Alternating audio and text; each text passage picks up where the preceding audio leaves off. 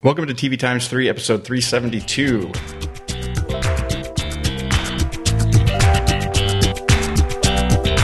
This episode is going to be a bit different from our regular episodes, even a bit different than when we've done recaps or previews, as we're not going to be doing any news segment or talking about any shows. Well, any shows specifically. We'll be talking about shows that played during the festival. But that's what we'll be talking about this week is the ATX Television Festival Season 6, which just completed in this past weekend as we're recording here on a Monday evening. I'm Jason the TVaholic from TVaholic.com, and joining me this week... It's Kei Haynes from Kei and Clyde. And it's Mike Moody from lots of things. Well, from Gilmore. Kei and I do the Gilmore podcast. We do. And we're on the Permanent RCRD Podcast Network. That is also what's different here is I said they're joining me. Actually, I'm sort of invited myself over to Mike's place to record a podcast as I'm still here in Austin.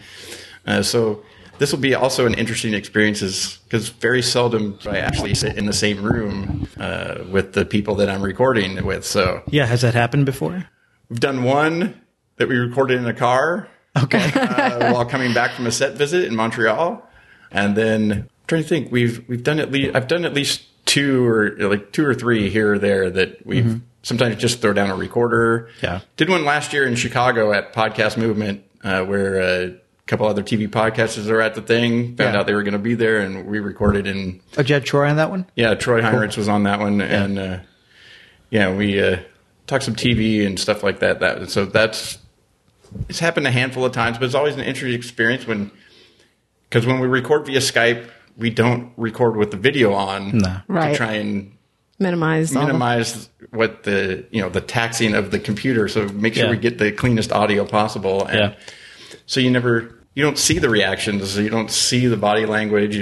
Sometimes you end up a lot of talking over people because nobody knows when one person's going to start and one person's going to pick back up. And so yeah, a bunch of different things different than our normal episodes, but as I said, we're going to be talking about the ATX TV Festival, Season 6, and kind of going over some of the things we did and stuff. We actually did. Mike was on that podcast. We actually did a preview for the first time on TV3 to talk about what was coming up for. But in the past, we've done recaps for Season 3, 4, and 5. But with that, Mike, how many times have you gone to the festival? This is my second time doing a full festival. I think 2 years ago when I first met you, when you came down, I only did one event. I bought a single ticket for the Rick and Morty panel because I'm a huge Rick and Morty fan because I was out of town most of that week. And then the first impromptu super small TV podcasters meetup was just that's where Kyle and myself and you and Nate. And me and Nate, that's where we started it.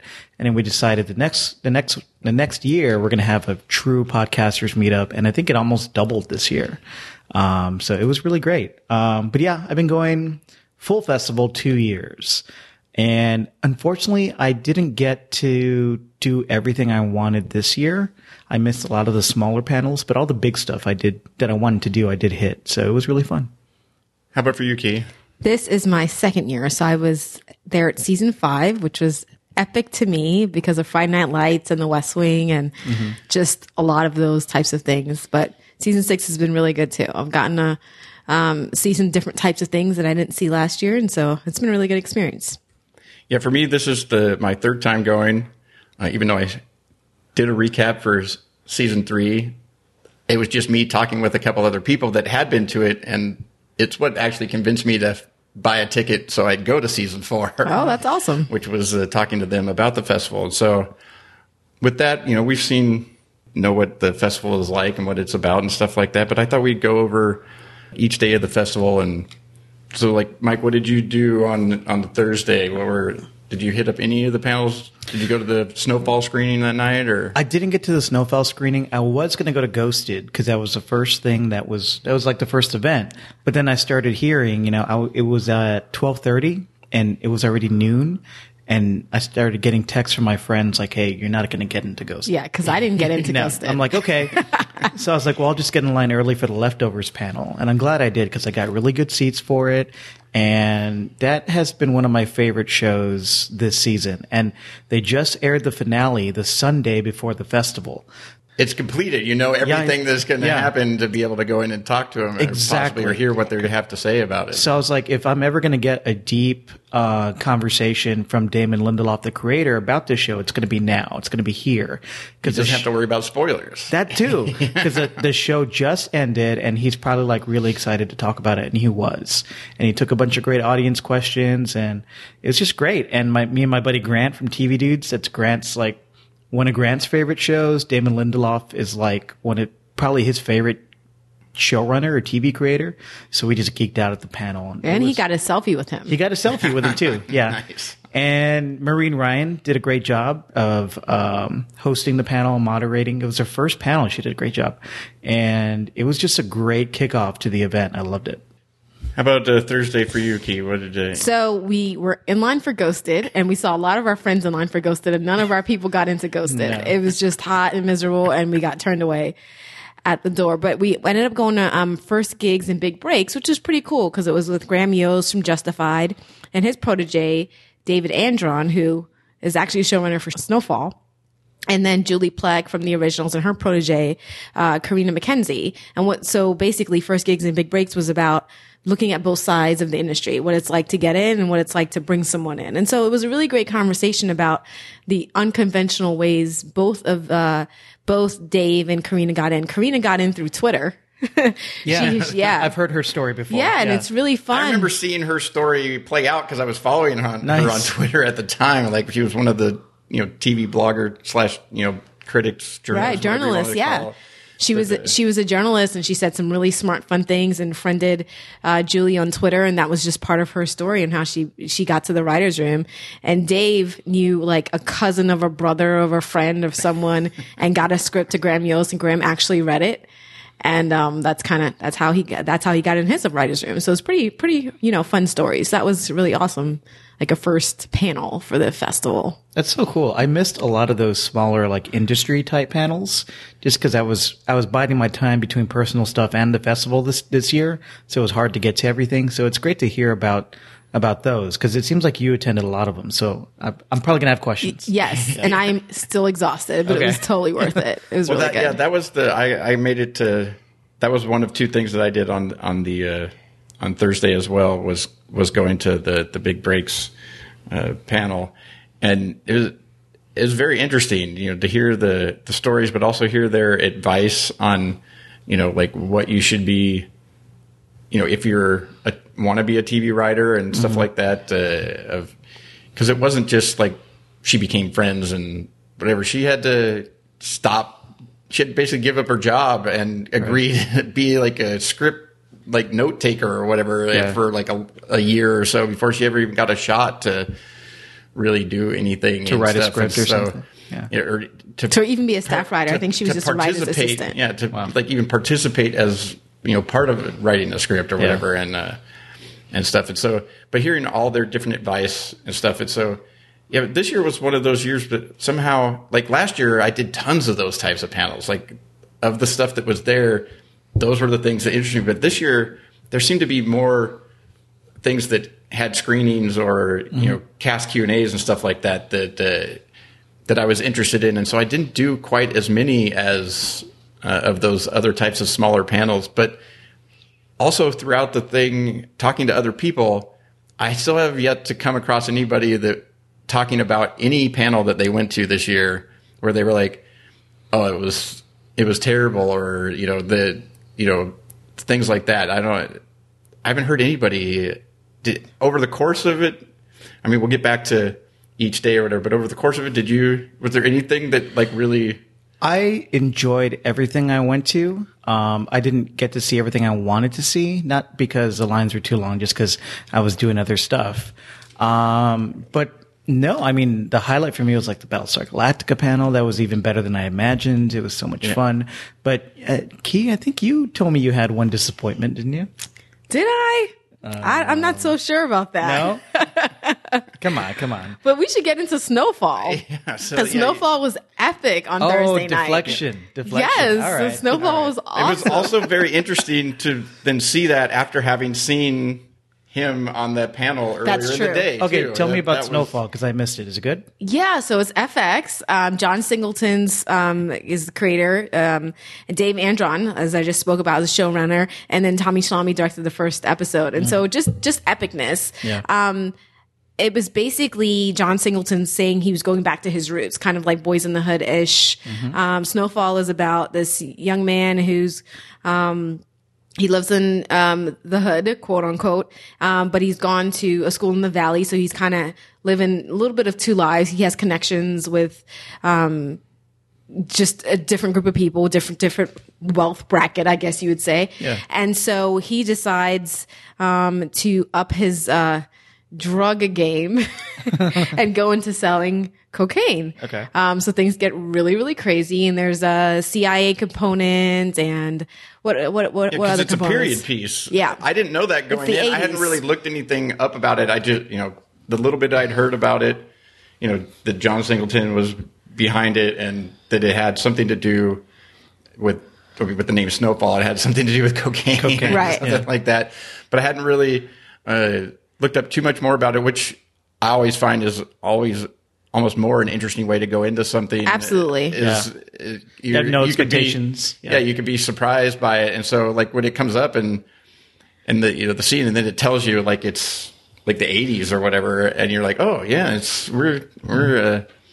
but yeah, it involves the story of the CIA, in trying to help the Contras, basically selling cocaine into Los Angeles and other black communities and Yeah. things like that. And it's the story of that and how those things.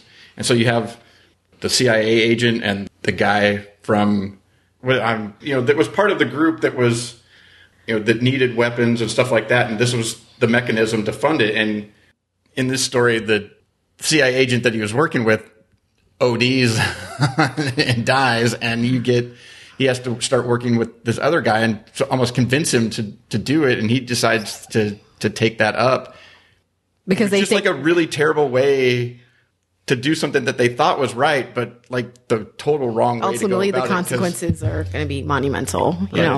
Introducing cocaine into a whole new market that Right. wasn't doing any of that. A thing. And so it was the precursor also to crack, because Right. then that would lead Yeah. to crack. And then, Yeah. so these communities, all they had while they were smoking was marijuana. And so very, very interesting, come to life. I felt like it was shocking, but it felt different for FX, because FX usually does very groundbreaking stuff. And I didn't feel like, I don't know, Jason, you want to weigh in?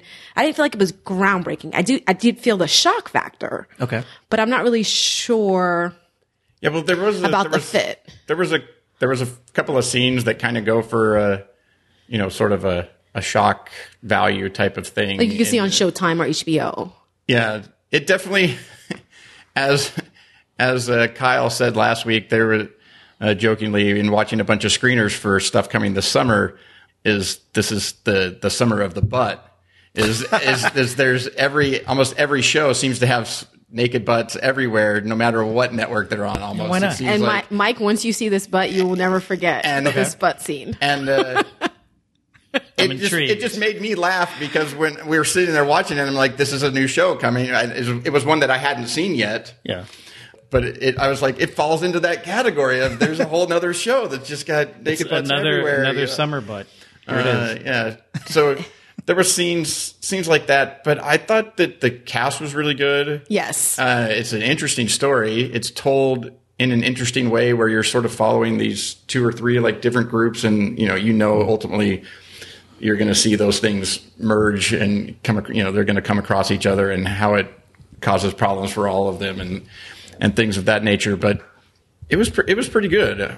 I wouldn't say it was like outstanding, but it's always interesting, and it always changes sometimes my opinion a little bit when they come out and do the Q&A afterwards. And then you hear the ideas behind it. You hear that the lead actor is British. Right, Damson and Idris. And I didn't know anything about him. Like, he's a British actor. This is like the first thing he's done really over here. And That was actually part of the conversation, Yeah. because they didn't want to hire British for this because Right. there's always this conversation around why are you hiring Brits for American roles? Authenticity. And well, he also had to be a young black man from South Central in the 80s. Yeah. And that's, he's from now in Britain. His and experience is totally different. But watching it, You couldn't this is tell. definitely not one of those where where you could tell, you could slip in and out of it or something like that or whatever. I had no idea until he talked on the panel and they started talking about that. You're like, that was really good. He was really good. He said he listened to a lot of Ice Cube. Nice. That's pretty awesome. Well, I do that anyway. I'm not even doing the show. I know. So, wow, you guys got a pretty early premiere for Snowfall because it's not coming out till July 5th. Yeah. Almost a whole month in advance. Pretty And cool. FX has been pretty big here at ATX of doing some of these things with the screening some of their stuff, as has, USA Network and now Hulu is really big with some of their stuff as well. But FX has been almost, at least since the beginning, at least I remember they were doing stuff. They did the Dennis Leary show or whatever. Sex and Drugs and Rock and Roll. They did a Rescue Me panel. They had the Terriers panel last year. Yeah, they've some old stuff, some new stuff from them. So yeah, it's been pretty good. So Friday was more of the first sort of like full day. Thursday there was a handful of things throughout the day, and then the big opening night thing. There's a bunch more stuff on. How about you for Friday, Mike? What did? Well, I'm curious. Did anybody go to the Northern Exposure on Friday? I did. Okay. Good, because I wanted to do that. I had to miss it because of family stuff, but tell me about it. That was my top. Okay. That was at the top of my list. I had the fast pass for it. That was right there at the. I cede my time to you. Tell me about that. I'd watched some of the show not too long ago because I did. My friend Kate, who does the Televerse podcast, she doesn't do them as much anymore, but she used to do what she called the DVD shelf, and they used to always go over some past show that had been completed, and nothing. They never talked about anything in that segment unless it had come to an end, and so that was one of the shows on the list that she wanted to talk about, and when she was like looking for something, I was like. So I'd gone back and watched some of season 1 episodes and stuff like that to sort of like refresh my memory. But yeah, seeing one on the big screen, even though it's in 4:3 format, because that's shows from the late 80s, early 90s. Yeah, it's quite a bit ago now. Yeah, but seeing the cast come back up and them having a lot of the main cast members. Especially considering how Rob Morrow left the show, and then the show continued on without him. Spoiler for me. It's only one season without him. And but yeah, you ended up things like that. So it's kind of interesting to see him on a panel, and also like very. I hadn't even really heard. I mean, I'd heard of. I think Darren Burroughs had done some sort of crowdfunding thing to try and do some sort of a redo Northern Exposure type thing. But apparently Rob Morrow was real big on doing some sort of reunion type thing or something like that. It's kind of an interesting thing. Maybe one of those you look back on upon further reflection. Maybe my exit out of the show wasn't the greatest thing, or something like that. If you're looking back on it that fondly now. But yeah, listening to them talk about like filming that last episode when he left, and how it was like almost like going through like a divorce, where all these characters had been with each other, and since they filmed in Roslyn, Washington, just outside of Seattle, they were all removed when they were filming, like from being in Hollywood or being around. It was it's kind of secluded in small town that they were filming in a lot of the time, and so. They really bonded as, a cast and stuff like that. But it was, I don't know, it was just really interesting listening to them talk about that, listening to some of the writers and things like that talk about the stories. They ended, since Adam Arkin was here, he was on the director's panel and, for other things.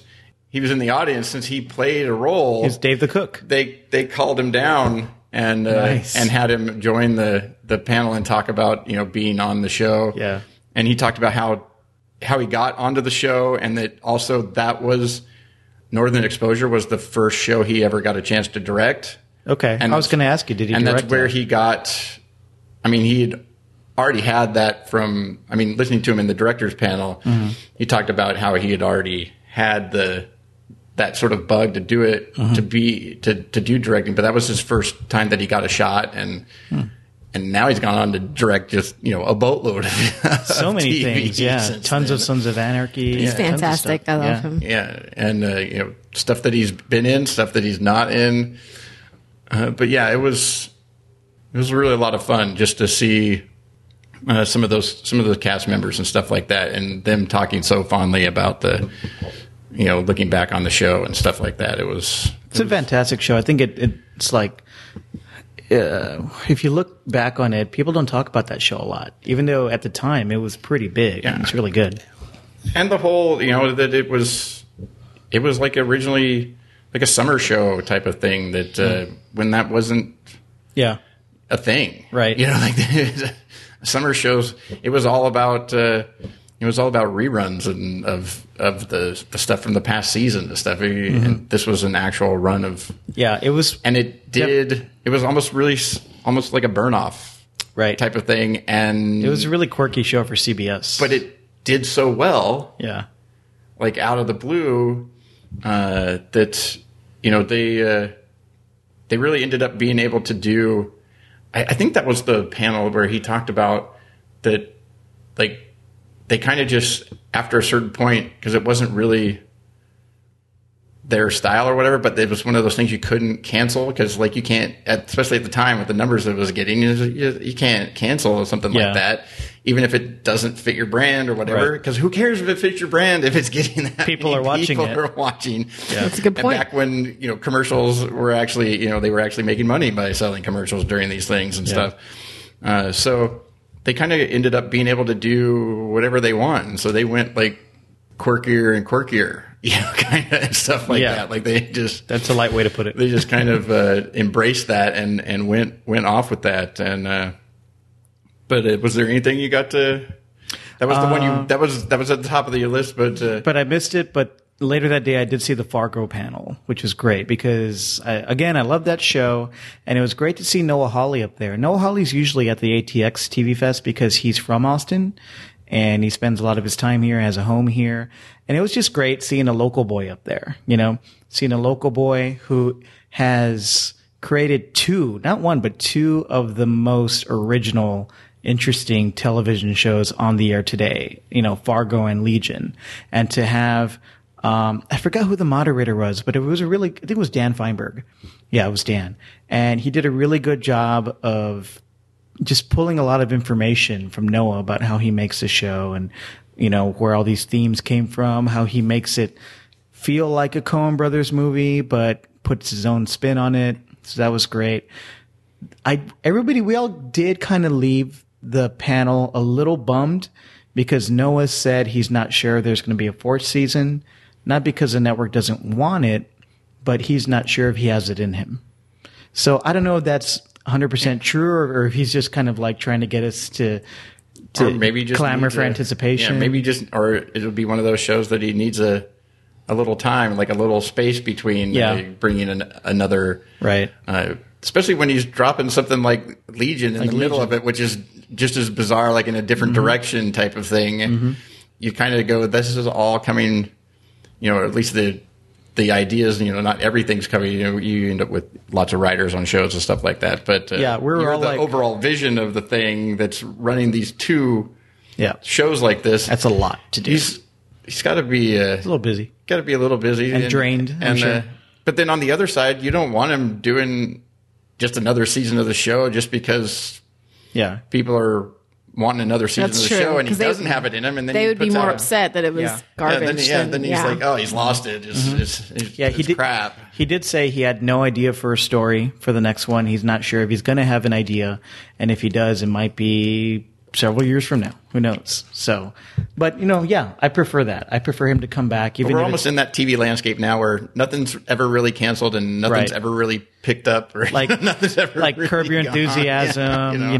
There was like there's a bunch of shows that just kind of hang out there. Like Louis. Like if Louis decides he wants to do some more John Landgraf, be sure. Right. We'll put them on the air whenever you get them done, type of thing. Yeah. It's cool to see that Noah Hawley has kind of earned that status too. Like, oh, I'm going to take 2 years to write the next season. Okay, go ahead. You don't have to have it done, by fall. Yeah. But it was a great panel. That was my highlight of the day. It's awesome. So I wanted to see more screenings this time, and so I went to go and see a show that's been on for 2 seasons, and I haven't seen it at all before I saw the season 3 premiere. So I went to see Playing House, which is about these 2 childhood friends. One friend comes back to help the other one after raise that kid after a divorce. And it was really fun and funny. And I'm a writer, and so I have this mom project in mind. And so it was cool to see something similar to what I want to do already on the air, which I had no idea about. So it was actually part research too. But it was good, and all the fans in there were really, really excited about the show that I had never heard about.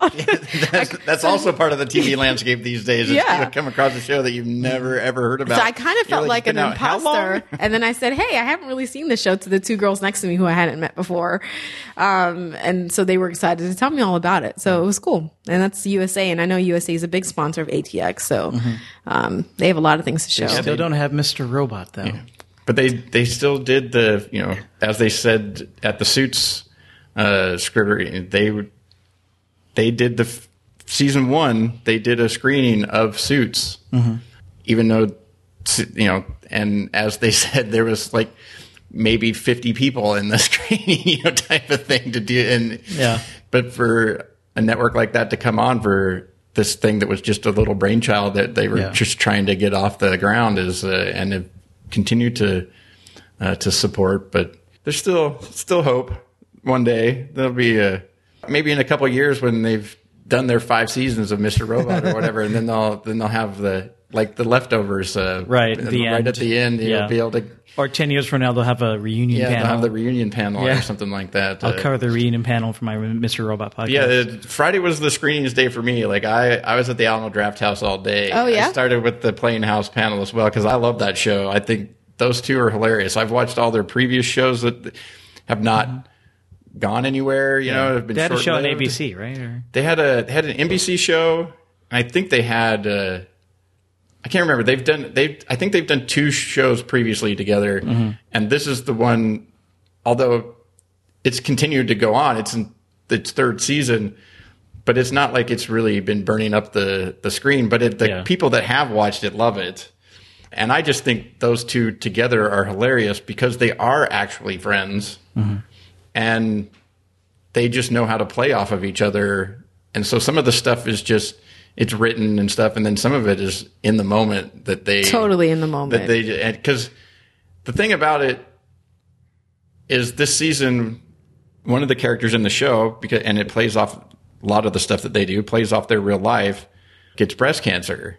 And she had breast cancer in real life. And you go, well, that's a laugh riot, type of subject. You're going to wrap a comedy season around that subject matter. And then they're talking about it and you're laughing. And it works. It's somehow works. It's very bizarre. It kind of, in that sort of situation, kind of reminds me of how the Carmichael show works. I was just going to say that.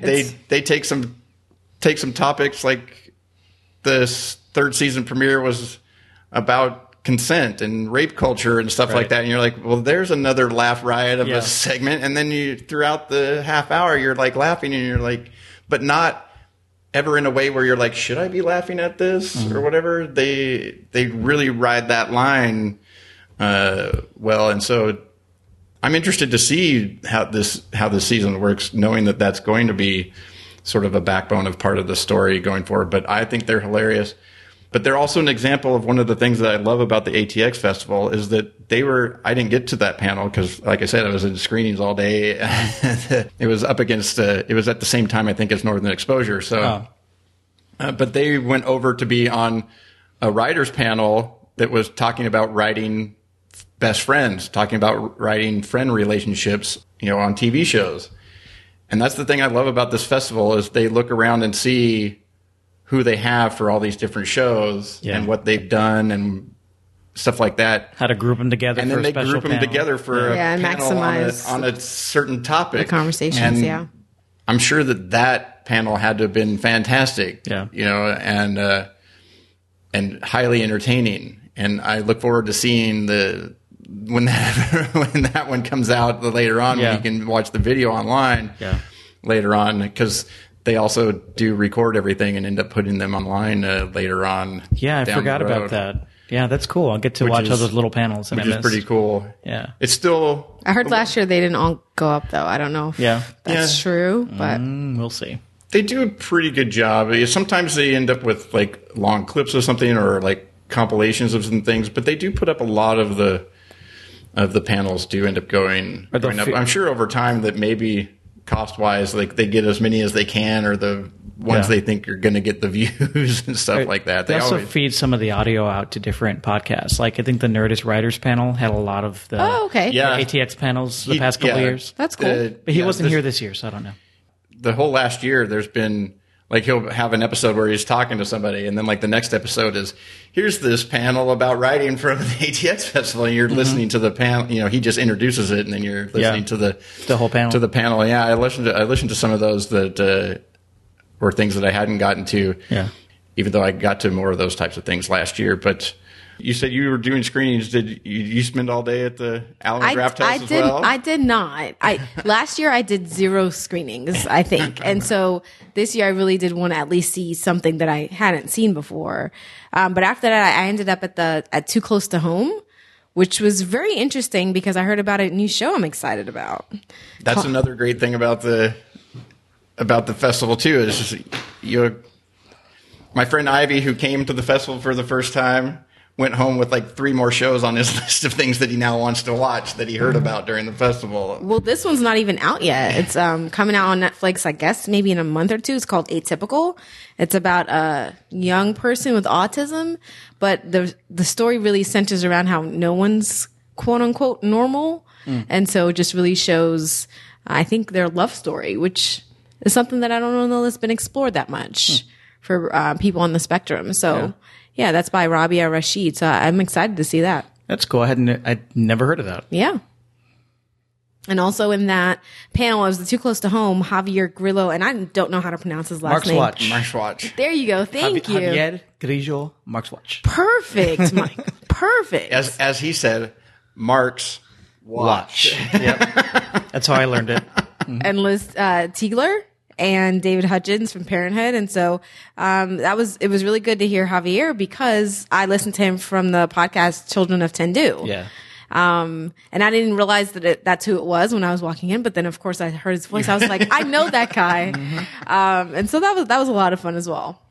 Yeah, he's definitely become kind of the cult celebrity, or one of the cult celebrities of the fest. He's been coming for the past couple of years. Oh yeah, I hadn't seen him last year, so that was a nice surprise. He was at tons of panels this year and last year. And they did a middleman screening and panel this year for his, which I also missed. Yeah.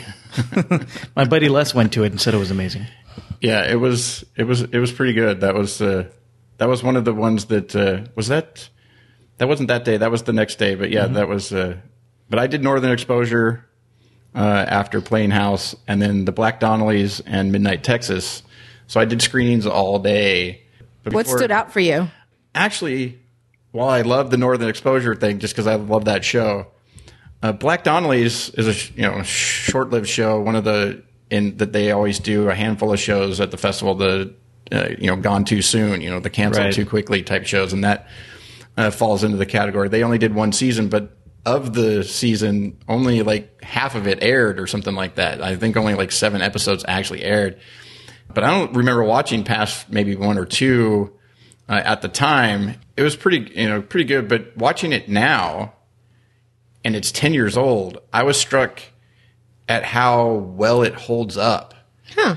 Other than a few places within the episode where it talks about a flashback.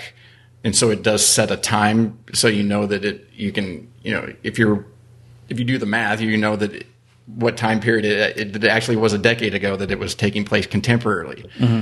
But other than those, because of the story that they're telling, this set of 4 brothers and Irish and Italian mob and stuff like that in New York, and the way that they're telling the story and this type of stuff, like there's this old mob boss guy, and and he's using like an old style phone in the thing in his bar, to call somebody or whatever.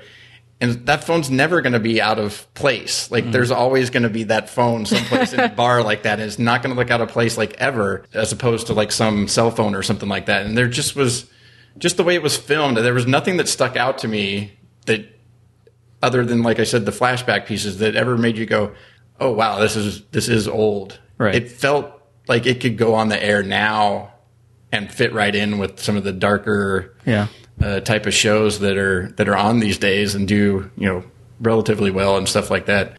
I say relatively well because it didn't do so well first time around. It didn't do so well, but even at the numbers that it did back then, like people would love to have the numbers it got canceled with today. Even That's 10 true. years later. Yeah. But that was one of those panels that I was interested in Northern Exposure, and I was interested in going to the Midnight Texas one, and there was nothing else really to go to like go away and then try and get back, that you could fit into that time period. And all of those just sort of worked out where they were an hour away from each other. So you got out of one and you could just go get in line.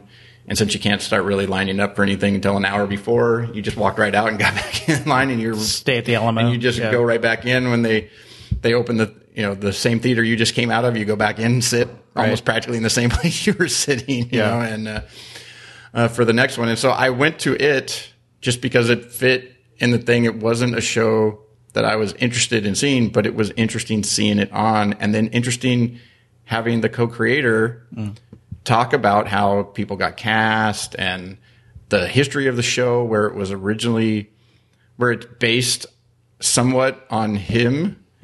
The other co-creator was Paul Haggis, and he wanted to do a story on, on this other guy because he grew up with 4 brothers and a sister in, I can't remember exactly the time period, but when they did the show, it was originally a period piece. And the lead actor had to drop out for personal family reasons. And when they did that, the reason it got picked up, even though it wasn't, hadn't really been written, they didn't have a pilot, like they got picked up for like a short stint or something like that. Without the lead actor, it all fell apart, and it went away for a while. But somebody else who had read the script back then, it's one of those things that came back around when they were at a different network now, and they ended up going back and talking to him. But when it got redeveloped, it became a contemporary piece set at at present day. And I love that stuff, finding out the history of things like that, how it's always amazing, like sometimes how these stories actually end up on TV. Absolutely. And some of the stories of how the people got cast onto the show, and it became super interesting. And another reason I love the festival is you end up, I think you mentioned on the first day you wanted to go to one thing and you end up going to something else, and that panel ended up being really good and really interesting. And that happens all the time. You go to something. It's true. Because you couldn't get into something else, or you weren't planning to go see it originally, and it turns out to be one of the highlights of the time. And that was sort of the thing that kind of stood out of the day, even though I was going, Northern Exposure was the number one thing on my list. Yeah. That almost stands out a little more than that, just because it came out of nowhere. Right. And I just wanted to sit in the AC theater for an hour, 90 minutes, waiting to go to Midnight Texas, after that. So that was that's really encouraging, because a buddy of mine, Wes, he's been telling me to watch this show forever, and he even asked me, "Did you go to the screening?" And I was like, "I didn't even really realize." I mean, I think I saw it on the schedule, but it didn't, stand out to me. And so now I'll definitely go watch. Yeah, I've heard good things. I've never seen it. Yeah, it's just how well it held up for being 10 years old. That you could almost put it on now, and you could like maybe change a couple little dialogue pieces, and I can't remember if something pops up on the screen that says a time. I don't think there was. I think it's because the story's being told by somebody who's been arrested, and they're grilling him, and he's telling the story, and then you're seeing what he's sort of telling them and stuff like that, and so he pops in some different years and stuff like that of what's going on, and you could just change those. Right. And put them up another 10 years. 10 years and forward. You could put it on now, and it almost fit, just because of the neighborhood that it was in and stuff like that stuff didn't really stick out that it was that old. But how about Saturday for you, Mike? That was the big day that ended with Battlestar Galactica. But did you get to anything else that day? No. It's hard for me because I live in Austin, so I have stuff going on. It's not like complete vacation for me like it is for you. Yeah. So like ATX isn't my whole weekend, so I have other stuff going on. But I did make sure to make it out to Battlestar. And what an awesome panel. Were we all there? Yes. Okay. That was, not only is it one of my favorite shows of all time, and I think it's one of the best shows of all time. Yes. But seeing the love that the cast has for each other, and seeing how they regard Edward James Olmos, just like I regard him as a great actor who really chooses his roles, very meticulously, and seems to only do really quality projects. They all look to him as a leader. Like I could identify with that, especially if you watch the show. He's the admiral, he's a leader. So it was funny. It felt like everybody in the cast kind of fell into the roles that they were cast in on the show. Absolutely. You know what I mean? like James Callis, who played Baltar, was like the goofy trickster. Uh-huh. He was the Puck of the panel. And the sexy one, because he had a couple of those elements in there. He's a very sexy guy. And Tricia Helfer's kind of the dangerous flirt, not Tricia Helfer. Tricia Helfer. She was 6, right? Yeah, it was great. And seeing how much they loved the show and they still love the show and how much appreciation they have for the fans and how they're willing to go up there and entertain everybody for an hour was just amazing. And it was a wonderful venue. What ended up being almost 2 hours. Yeah, it went long. And I even didn't mind the screwed up Skype call to France with Jamie Bamber. That was just fun. Favorite. Yeah. Edward James almost trying to do tech support. He's like looking into the video. He's like, do you have headphones? Do you have a microphone with headphones? I was like, oh, he's a podcaster. Yeah. Because he's like, that'll work better, right? Like that. I just thought of it as like always the director. Like, there you go. Yeah. He's like directing the scene. Like we need headphones for this guy in this scene. But yeah, that was a great panel. They usually have a handful of those type of things each year where they do the big thing. Where they actually they make a set on stage. Yeah. It becomes really good. And seeing like how many of them they got to come, because a lot of them are all still doing things, and they got a bulk of the main, like the main cast was there. They really did. Absolutely. You had the Admiral, you had the President, you had Starbuck, you had Six, Grace Park, and then James Callis, and then Michael Trucco rounding things out. And of course, Ron Moore. Yeah, and then Ron Moore as the creator of it, and the best part being there was no plan. Oh God, yeah. They didn't have a plan. I love the audience questions. I love that one guy who was like, "Oh my God, I just got into your show because my friend Dave told me to watch it, and Dave's the cool guy, and you're cool. I remember you from this show." And everybody's like, "Get to your question." Yeah. I was like, "Let this guy ramble on. He's entertaining." Well, at first, it became that. Okay, yeah, come on, dude, ask your question. And then it went like a little too far, and then you're like, people started chanting, ask your question, ask your question. And you're like, no, now just let him rant. Like, just let him go. Like, I want to see where this ends. Like, I want to see how long he goes before he actually gets to his question. Yeah, the guy was obviously stoned. What I loved hearing from some of the actors, Katie Sackhoff, I think Tricia Helfner, even James Callis, talk about how many auditions they went on. Right. And so when you see such a perfect cast, you just think, oh, they must have seen it right away. They must have known right away that this was the person for the role. But it was awesome to hear. It should be encouraging for anyone in all of your lives, that just keep going for what you want, because obviously those 3 are amazing, and you would think that they would have seen it right away, but... Yeah, they kept telling Katie Sackhoff that she was too girly to play Starbuck. Yeah, and too young. And too young. Yeah, because they while it was originally to gender swap the role from the original show, it was originally set, she was to be more, 30-ish or something like that. And she was definitely, at the time, much she's actually closer to the age now almost. Right. Yeah. She was like 21 when she was cast. She's a baby. That the character would have been originally. But yeah, I love finding out those types of details and stuff. And yeah, they keep calling you back. You got to figure that they must like something.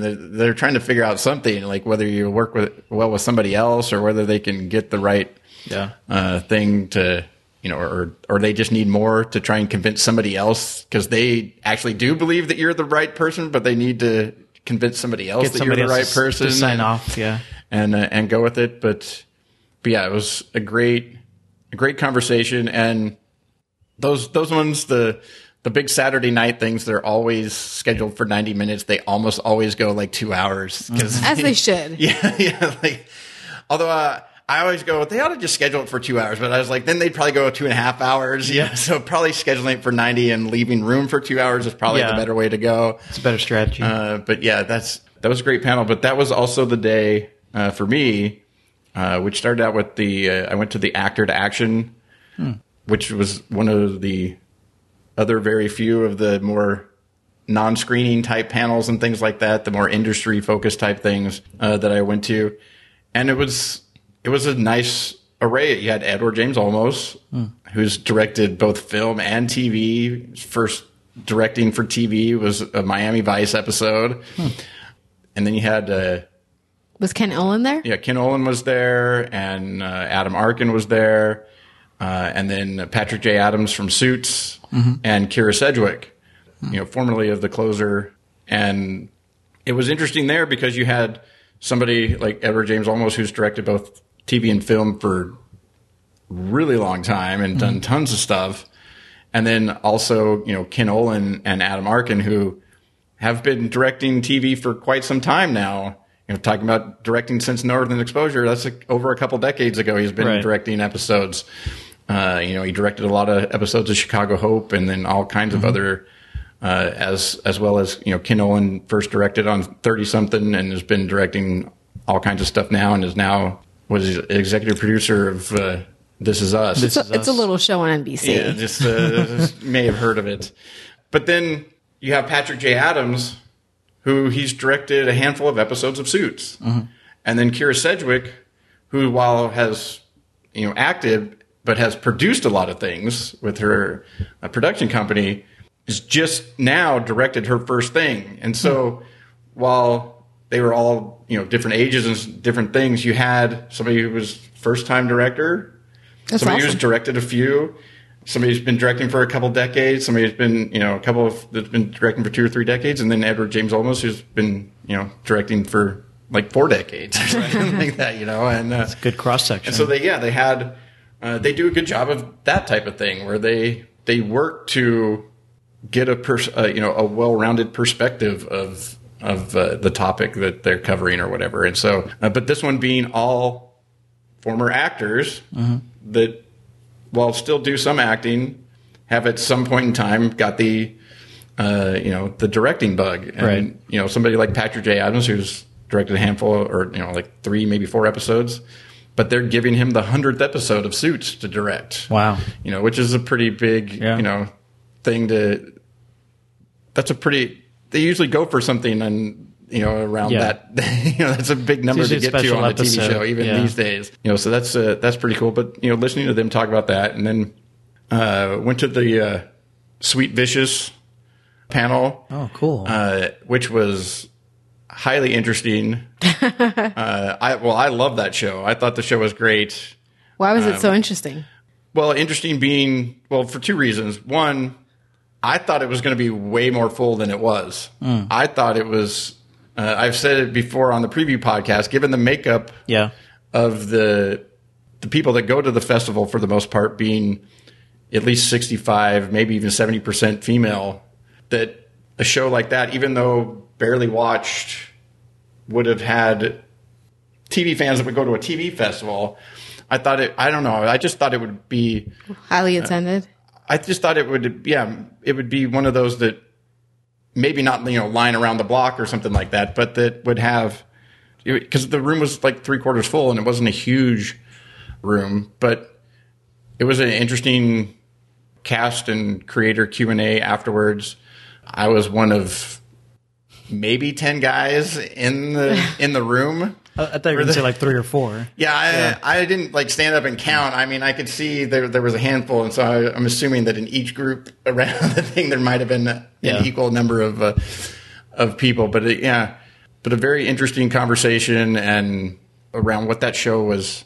Again, another one of a show that, while revolved around rape culture on college campuses, still had a sort of a sense of humor and was funny at times. And even though we were all, highly dramatic, and then also had cute little blonde girl beating the crap out of people, as the vicious side of the sweet type of thing. But yeah, a very, very interesting panel that I then left and went to the Middleman screening and panel where Javier Grillo-Marschwatch got high at the beginning of the panel, and then why not? And then they brought out like little mini champagne bottles for all of them on the. Oh yeah, and they were drinking while, and so it was a fantastic panel. They got all kinds of interesting answers and things to questions and stuff like that. It was that's appropriate for that show. That show's crazy. Well, as he said to somebody. I can't remember because there was somebody else that had it, that he got it from her in the audience or whatever. And he's like, somebody that hadn't seen the show or whatever. And he's like, oh, well, you're high? He goes, oh, you'll love it even more. It's even better that way. Definitely. But yeah, that was a fun panel as well. And that's something you'll never get anywhere else. That's something special about ATX. They choose these little scene shows, but that have something interesting about them and have such a great fan base and a great base of creators that it's going to be a fun panel. So you're not going to see something like a Middleman panel at San Diego. It's going to be at a smaller fest like this, which is one of the things that makes ATX so special. Yeah, and both him and Natalie Morales are, they love the show. Yeah.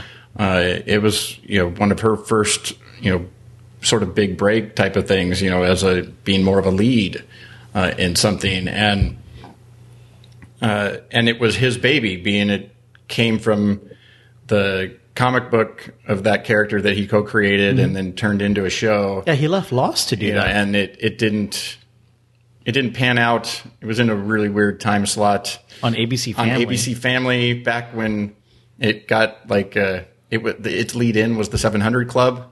Yeah. Oh, wow. Which is not exactly the... No. I like that the conversation ended up... they brought another writer up who was here because she's now the showrunner of The Bold Type that's on Freeform, used to be ABC Family. But she was a writer on The Middleman, and so she was there, so they also brought her up, which is things that they do too. Like, oh yeah, that's right. Why don't you also come up on that panel? And so... but she mentioned this little side story of like, I wonder if, like back, I had that on my profile on Twitter, and my old Sunday school teacher, like friended me and said that she loved the show, and she goes, I wonder if that's because she was watching the 700 Club and then saw the show afterwards and just decided to watch it, and happened to see my name as like a writer of an episode or something like that. And then Natalie Morales was like, I wonder what the Venn diagram is of 700 Club Christian to Middleman fans. Like, what is that? What is that circle? Like, how big is that circle in the thing of the little watch show that was? But it's something odd to consider. Yeah. But then we all did the Battlestar panel that day, and so say we all. Yeah, and that was cool. Edward James almost leading the whole 1,200 seat theater in the "So Say We All" chant, and that was a pretty cool way to end that almost 2 hours of sitting in some really uncomfortable seats in a beautiful theater. Yeah, but, there was a guy behind me who kept during the Battlestar panel kept going, "Oh no!" And I realized, he hasn't seen the show. He hadn't. You were there. We were sitting next to each other. So I'm like, "Why are you here? Why would you come to the reunion He's only seen panel? like 4 episodes. It's like, you're going to get spoiled. Come on." And he was like upset that he was getting spoiled. It's like, dude, What's your you just came to a 10 reunion. years. What did you think they were going to talk Yeah, about? It's a retrospective. Yeah. A couple of other amazing moments for me. I have to touch on this. Bo Williman's panel. I mean, he's just fantastic. Oh, he's cool. Such, Yeah. he's such a great I storyteller. went to that last year. Yeah, and I missed his I panel went to part last of year. it last year. I didn't see the whole thing. And so was really excited to hear this year, and it was called The Unknown and Unexpected. And he actually, it's funny, what the description would be written after the panel. Right. Because that's totally who he is. And so that was amazing. It was just an experience. It's really hard to describe if you haven't been in a room with him. But what was the best panel probably of the day, in a traditional panel, the format, Battlestar was not traditional. That was just, off the chart amazing. It was the revival of the socially conscious sitcom. And so I got to see some of the creators of some of my favorite shows, Daniel Sanchez Weitzel from The Carmichael Show, Justin Simeon from Dear White People, my husband's a big fan, Mike Royce from One Day at a Time, Gloria Calderon Collette from One Day at a Time. And they were amazing. The moderator, Sandra Gonzalez, was fantastic. And they just really addressed, some things about the struggles of bringing these types of conversations to the TV, but how rewarding it can be as well. And it sounds like all of their networks are pretty supportive of what they're trying to do. Jason, you just talked about The Carmichael Show and how they try to tote that balance of serious subject and humor. And all these shows really do that pretty well. So it was really exciting to see these people in person and hear what they had to say. Yeah, those are all great shows. I love Dear White People. Very cool show. Those are the style of panels that they end up with at this type of show, this type of festival, where it so embodies the different things of where you have something big like Battlestar Galactica and whole cast there and just a Q&A. It's just a Q&A for 90 plus minutes. After a little bit of introduction at the beginning, but then you have new shows being screened that haven't premiered yet. You've got old shows being screened that were really popular, and then the obscure shows that are being screened that canceled too soon things. And then these different industry type panels that they create each year. It's so interesting, the different topics that they come up with and how in those ones, they almost don't come up with a topic and then fill it. They look and see who they have and come up with a topic. Yeah. Based on like who's there. Because I remember last season, one of the ones that I went to that was interesting was about writing Westerns. And it was because they had the guy who did Justified, and the guy that did Hell on Wheels, and Westworld, and then Westworld, and something else there, and so they were all there, like they were there for Hell on Wheels, but then some of the ones that were there weren't there for those shows. They were there for other things. They just happened to be working on those shows or just had finished working on that type of show. Like Justified was over, but he's now working on something else, but he had just finished that, and that falls into that Western genre. And so it's those types of things that they put together. And whatever type of TV fan you are, you can find something that you're going to be interested in, whether you're a writer or a director and you love the behind the scenes stuff, or you're looking to, check out new stuff. I mean, there was a bunch of stuff that was, from Ghosted to Midnight Texas to Snowfall to The Bold Type. They had tons of actual stuff that's going to premiere summer into the fall that they were showing at the festival. You could have seen a whole bunch of, screened a whole bunch of stuff that's not going to premiere for weeks now. And on Sunday, I saw one of the best premieres I've seen, I think, in years, which was Glow on Netflix. Yeah, that's right. That's another one that premieres here pretty soon. It was so damn good. I think it comes out this Friday on Netflix. But that premiere was so good. Alison Brie was great. And just the panel just turned into this whole, because there's this, the premiere begins with Alison Brie playing an actress who can't get a role. And it shows you how difficult the casting process was for a woman, a non-name actress in the 80s, right? And just how belittling the process is. And one of the questions to Alison Brie was, is that true? Or has that changed since the 80s or 90s? And she was like, nope, it's the same.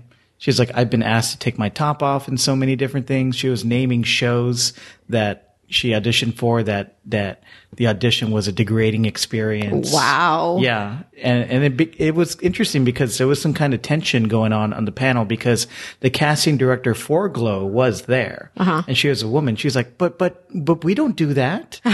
and she was like, Alison Brie was like, no, you don't, but other casting directors do. And so it kind of became a fight. Like, well, the casting director was like, not a fight, but just a lively discussion. Right. The casting director's like, well, we're trying to change that culture. And Alison Brie's like, no, I get that, but the culture hasn't changed. Wow. Well, I like that if she was actually throwing shows and stuff like that. She had, I like that because I hate. They might not put that video up. Well, I hate when in these types of discussions though, when somebody says something and starts to throw something out there and says, but I'm not going to say who it was, or I'm not going to say what show it was, or and it's just like, well, then don't even tell the story now. She was happy to call out Entourage.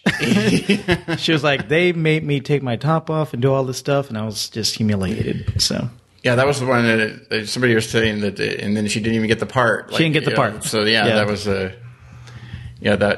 that's pretty terrible. We'll quickly move on to the last day of the festival, Sunday. Shorter day. Things usually end about 3:00 or so. So there's not quite as many things at any given time. But Mike, what did you get to on? Did you get to anything on Sunday? Just Glow. Just Glow. Yeah, just Glow. Glow was my one destination Sunday, and I'm so glad I went because I'm just sold. Mark Maron is in the show. And he is just born to play this role he's playing. It's a totally different role for Alison Brie. And I think it's just going to be one of these eclectic casts that come together, kind of like Orange is the New Black. You have this all-female cast with everybody, so many different types of characters and actors creating something new. I think that's what you're going to get in Glow. Looks great. That's awesome. Yeah, it's also, I remember the gorgeous ladies of wrestling. Me too. From back in the day, when the WWE was the WWF, right? Wrestling and stuff like that was you'd catch on, the USA Network or whatever or something. The Glow would be like late night on something or whatever. And in my market, it would come on after Saturday Night Live. Yeah, so I would watch it. Yeah. That type of thing. Yeah, that was. Yeah. So to see like a show set in something, it also makes me feel sort of old, and right.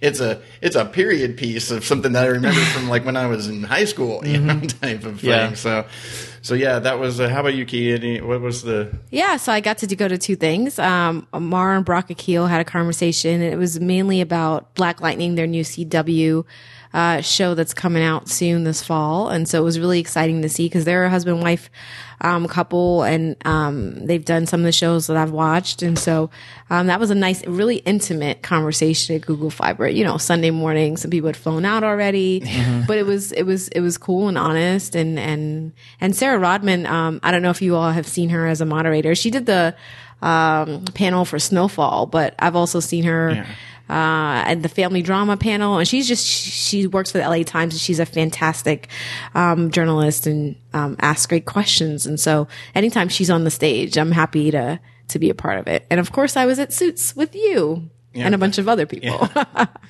Yeah, that was Suits was Sunday was sort of the day I was looking around, and I was like, well, I was kind of interested in something at 10 o'clock, and I was kind of interested in going to see Glow. But that started like pretty much right when Suits was supposed to end, and so there was no way if you stayed for the whole thing to actually go to that. So I was like, no, I think we're going to go to Suits. I don't know that I want to, kick out of there early to try and make it over there. I know some people that did and didn't make it in, so they both missed the end of the Suits panel and didn't get to see Glow. So that was the Suits cast was a lot of fun. But yeah, They didn't do some of the things that they had done in the past where, like when they did a Dawson's Creek one, they used people from the festival and all the parts. They didn't have a bunch of Dawson's Creek actors there to read the script. It. Well, they had a couple that had been actually on the show but they didn't have them playing their part, and they gender swapped the roles. They had them, they had like Mae Whitman reading Dawson, type of thing. And which made it hilarious, but they also did something similar for one of the main script readings that they did last year. But I didn't get into that one last year. So I was wondering what they were going to do this time, because this was one where they were doing the pilot script reading for Suits, but they were actually having the whole cast from the show. And so you were like, are they going to play it straight? Are they going to read their own parts? Yeah. You have the whole cast here, but are they going to have some fun and switch them up and, have Mike be Harvey and Harvey be Mike, or, even something else, type of thing, and have them goof around playing the other person's role? Or what they did is they had Nick Wessler and why am I blanking on her name? Spencer. Yeah, Abigail Spencer at the end playing basically everybody else that was in the episode that wasn't one of the main cast members. Wow. So the grandma and, this client or that client or right. this person they dealt with, Mike's roommate or, friend and stuff like that and all these things. And so they had, it was funny because they had the cards in front of each person with the character name on it. Mm-hmm. And in front of them, they had a giant stack of them, and they were like going through. Oh. So Nick Wexler played like 10 different people. Yeah. So is he on Suits? No. Okay, he's just the ambassador. But that was the other thing that ended up being funny, is the running gag ended up being, since Abigail Spencer has been on Suits, mm-hmm. playing the character of Scotty, is the creator of Suits was reading all of the like scene setting bits and stuff like that, and he would say, and then he would add in like, and it's amazing how much Grandma looks like Scotty, type of thing. But she was having a lot of fun with it. She was doing voices and all kinds of things when she was playing the role. So they did have a lot of fun with it, and they interjected things within that, and it ended up being a lot of fun to go. It was a great experience to go see that. Yeah, so that was the one thing on my list, and I actually got to it. So my Sunday was a success. Nice. And Glow was your one thing, so your Sunday was a success. Rousing success. It was so awesome. Did you hit up anything else after Suits, or was that? No, I think that was the final thing I could get into. Yeah. So because there was a couple other things, but they were so close to when that one ended that at that point I didn't really want to rush around and run to something. Just sit that, have some fun, and but yeah. So that's the type of stuff that happened each day of the festival. So. Mike, overall, best moment, sort of maybe you could give best moment of the festival, but mm-hmm. even like say anything happened outside of a panel screening, like hanging out at the Hulu Lounge on some night or something like that. Or let's see, I didn't do a lot of outside hanging out because I live here, so I basically was just going to what I went to and going home. Yeah, but we did have our podcaster meetup, which was a lot of fun, and I met a couple new people there. But besides Battlestar, I'd been anticipating Glow like all year, and it just did not let me down. So that's probably going to be my highlight.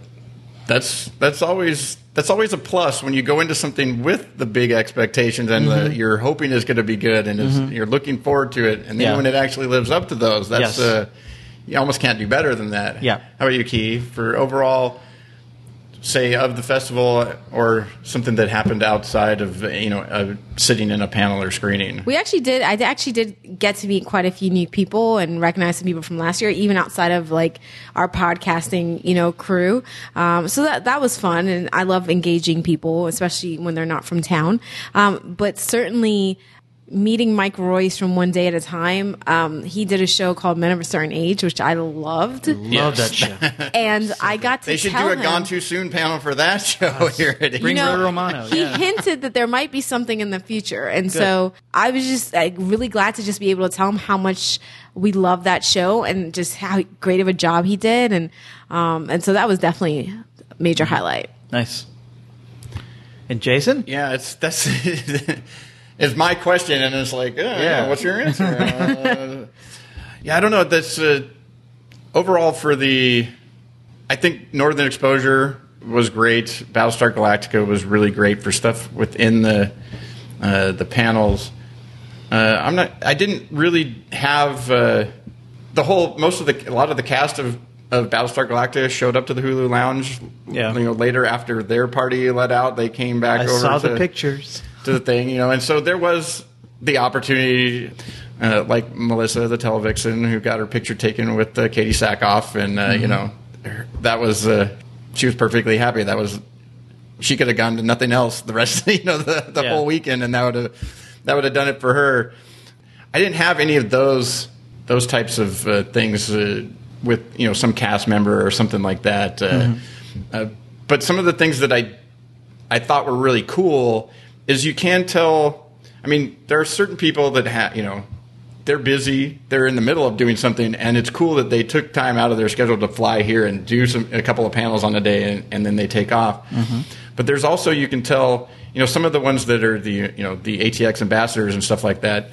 But there's others that you can just tell they're into the scene, like Javier Guerrero Markswatch. Like at the end of the panel, he was like, "I'm going to be standing outside if anybody else has any more questions," type of thing. And or like Jonathan Tucker on the Black Donnellys thing. At the end of it, he was like, "We're going to such and such a bar at 3:00, so if anybody wants to come have drinks." That's great. And he invited everybody that was there to show up to the bar if they wanted to talk about the show anymore and stuff like that. And so it's pretty sweet. There's certain people that like really get into the spirit of ATX and sort of they're also fans and stuff like that. I'd say Graham Yost is another one of those. Graham Yost, Bo Willimon. Yes, absolutely. Is I think would be in that category of things like that they come to hang out too and talk with people about not necessarily their stuff. Just stuff they like, stuff like just any random TV conversation or something like that. And so you get those types of things. And so those were, while I didn't go to any of those things, those were things that sort of stood out that I really thought those were cool. I was like, if I didn't have this thing that I'm really looking forward to going over here, going over there to the bar might be kind of cool to hang out and see, like, and maybe get a chance to talk with the, Jonathan Tucker and Billy Lush about the show or something like that. Because their stories of how they got cast for that was pretty phenomenal and things of that nature. But coming to Austin, you guys live here. Yes, we do. We're spoiled. It's all about the food for me too. Coming here with the festival, and so best thing you ate during the festival. You say we were talking beforehand. You said you did. I don't know. You did some serious pigging out this week. I did, yeah. Well, I'll go with my first meal when Melissa Televixen and FemTV came over. We took her to a little hole-in-the-wall Tex-Mex place called Camino Real, and we just gorged on the queso, and that was probably the best meal I had all weekend. Gosh, I had quite a few good meals, honestly. The tater tot chili in the Hulu Lounge was fantastic. I heard they had good food and there. It was free. I didn't go, yeah. That was great, but also Easy Tiger. What did I get over there? I got dude, I forgot my Easy Tiger meal. Yeah, the Easy Tiger meal was fantastic. Kielbasa with grilled onions and something else. Yeah, I had the garlic sausage with the cider. Hit the spot. Yeah, so those were a couple of good ones. Mm-hmm. Yeah, I think for me was it last night, I think, went to Gordo's. And when I heard there was a restaurant that everything was, whether it was sweet or savory, was donut-based. Yep. People go, that's weird. And you go, it's just, if you take the sugar out of the donut, it's just bread. Bread, right. But it's with the consistency of a donut. Although their donuts are almost like a hybrid between like a cake donut and a fried raised donut. It has a slightly different consistency. But when they brought out the dessert donut, and it's a warm donut that they just cooked, you can't get a fresher donut, like, other than maybe, even if you show up to a donut shop, like, right at the beginning, you might get a warm donut. Yeah. Or, like, Krispy Kreme when the light's on, you might be able to get a donut that just came off. But very seldom you go to a donut shop or someplace where you get... Made just for you. They just cooked the donut, and that was... They should have done phenomenal. A collaboration because Bob Daly from Superior Donuts was here. That would have been a cool, that's right. like kind of, overlap. Very cool. Yeah, I mean, it's always fun to see what kind of weird and wacky donuts they got at Voodoo Donuts. But if you can get to Gordo's and get one of their dessert donuts, amazing. Yeah. Absolutely amazing. And we'll close out with, you both enjoyed another festival. Yes. Absolutely. So definitely going to be back for season 7? I will definitely drive the 15 minutes to get to season 7. Yes. I already have my ticket, so I will be there. Same here. I already bought my ticket for next year. I will be back as well. Awesome. What would you say, why, if you're talking to somebody that was interested in the festival, what would you tell them? Reasons, like you're a big TV fan, like you're thinking about coming to the festival. What would you tell them? Why should they come? You're gonna experience some surprises. You're gonna maybe go to a panel like we were talking about where you're not really sure what to expect, but you're gonna be pleasantly surprised because ATX invites creators that not only love what they're doing, but love to participate with the audience. So even if you go to a panel where you're not too interested in the show, it's going to be entertaining. And you might find something new to watch or to add to your Netflix queue or to your Hulu queue or whatever. So yeah, just even if you don't see tons of shows represented that you love, I would say still come for that one you want to see, and then stick around and just go to some random panels, and you'll really be entertained, and you'll learn about new creators and find new stuff to watch. I think my advice would be, it's been a really down-to-earth festival, a festival where you can stand in line with celebrities and showrunners and fans, and they can all be together. And so even though it's getting bigger, there's still a little bit of that element. But I would say don't just come for the stars, come for the people, just the people overall. I've met such fantastic people throughout the last couple festivals. And so I'd say as you're geeking out on your favorite show, also get to know the people that you are standing in line with. Yeah, you're standing in line with somebody who's just as interested in a show or something that you are, that they've come to Austin in the middle of summer to stand in the line outside where it's hot. Yeah, you can turn around and be like, hey, you like this show too? All right. Let's talk about it. Right. Yeah. And so, chat up the people, and you can have some, even if you don't become like best friends or something like that, you have some interesting conversations passing the time, that half hour while you're standing out there sweating in the Austin sunshine. Totally. But yeah, that's the thing I would say is the surprises. There's always going to be something that you're disappointed that you missed out on this other thing. So you go over. I mentioned my friend Ivy, who came for the first time. He missed out on the Actors to Action panel at the beginning. And then, since he couldn't get into that one, he went over to the Stephen F. Austin. I almost called it the Stephen F. Baldwin. Thank you, Kyle, for mispronouncing that all weekend long. Oh, no. Somehow Stephen F. Austin Ballroom somehow ended up getting shortened to Stephen F. Baldwin, which now I want to know if Stephen Baldwin's middle name starts with an F. That's all I want to know now. Yeah, it would be weird. I keep forgetting to look it up. But he went to the mixtape thing, which was about music, and he said that the room was maybe like a third full or something like that, but that it was an absolutely fantastic panel about the use of music and scoring and things like that in shows, and finding the right song and doing all kinds of that type of stuff for the music element of the show. And so be open to go into things. You never know what you're gonna find. And but that'll do it for our recap of ATX TV Festival Season 6. Thank you, Kei and Mike, for letting me join you to record this episode of TV Times 3. Thanks for orchestrating. Yeah, thanks for inviting. And we'll have links to where you can find their podcast, and but you can go to Permanent Record. Yep, permanentrcrd.com.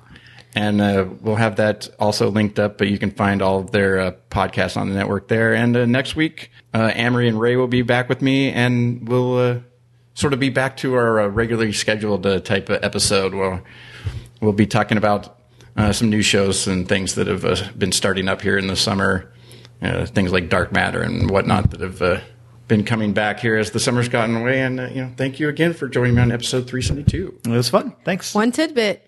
It's Stephen Andrew Baldwin. Yeah. Oh. There you go. Yeah, Kyle. Yeah. It's Stephen A. Baldwin. Yeah.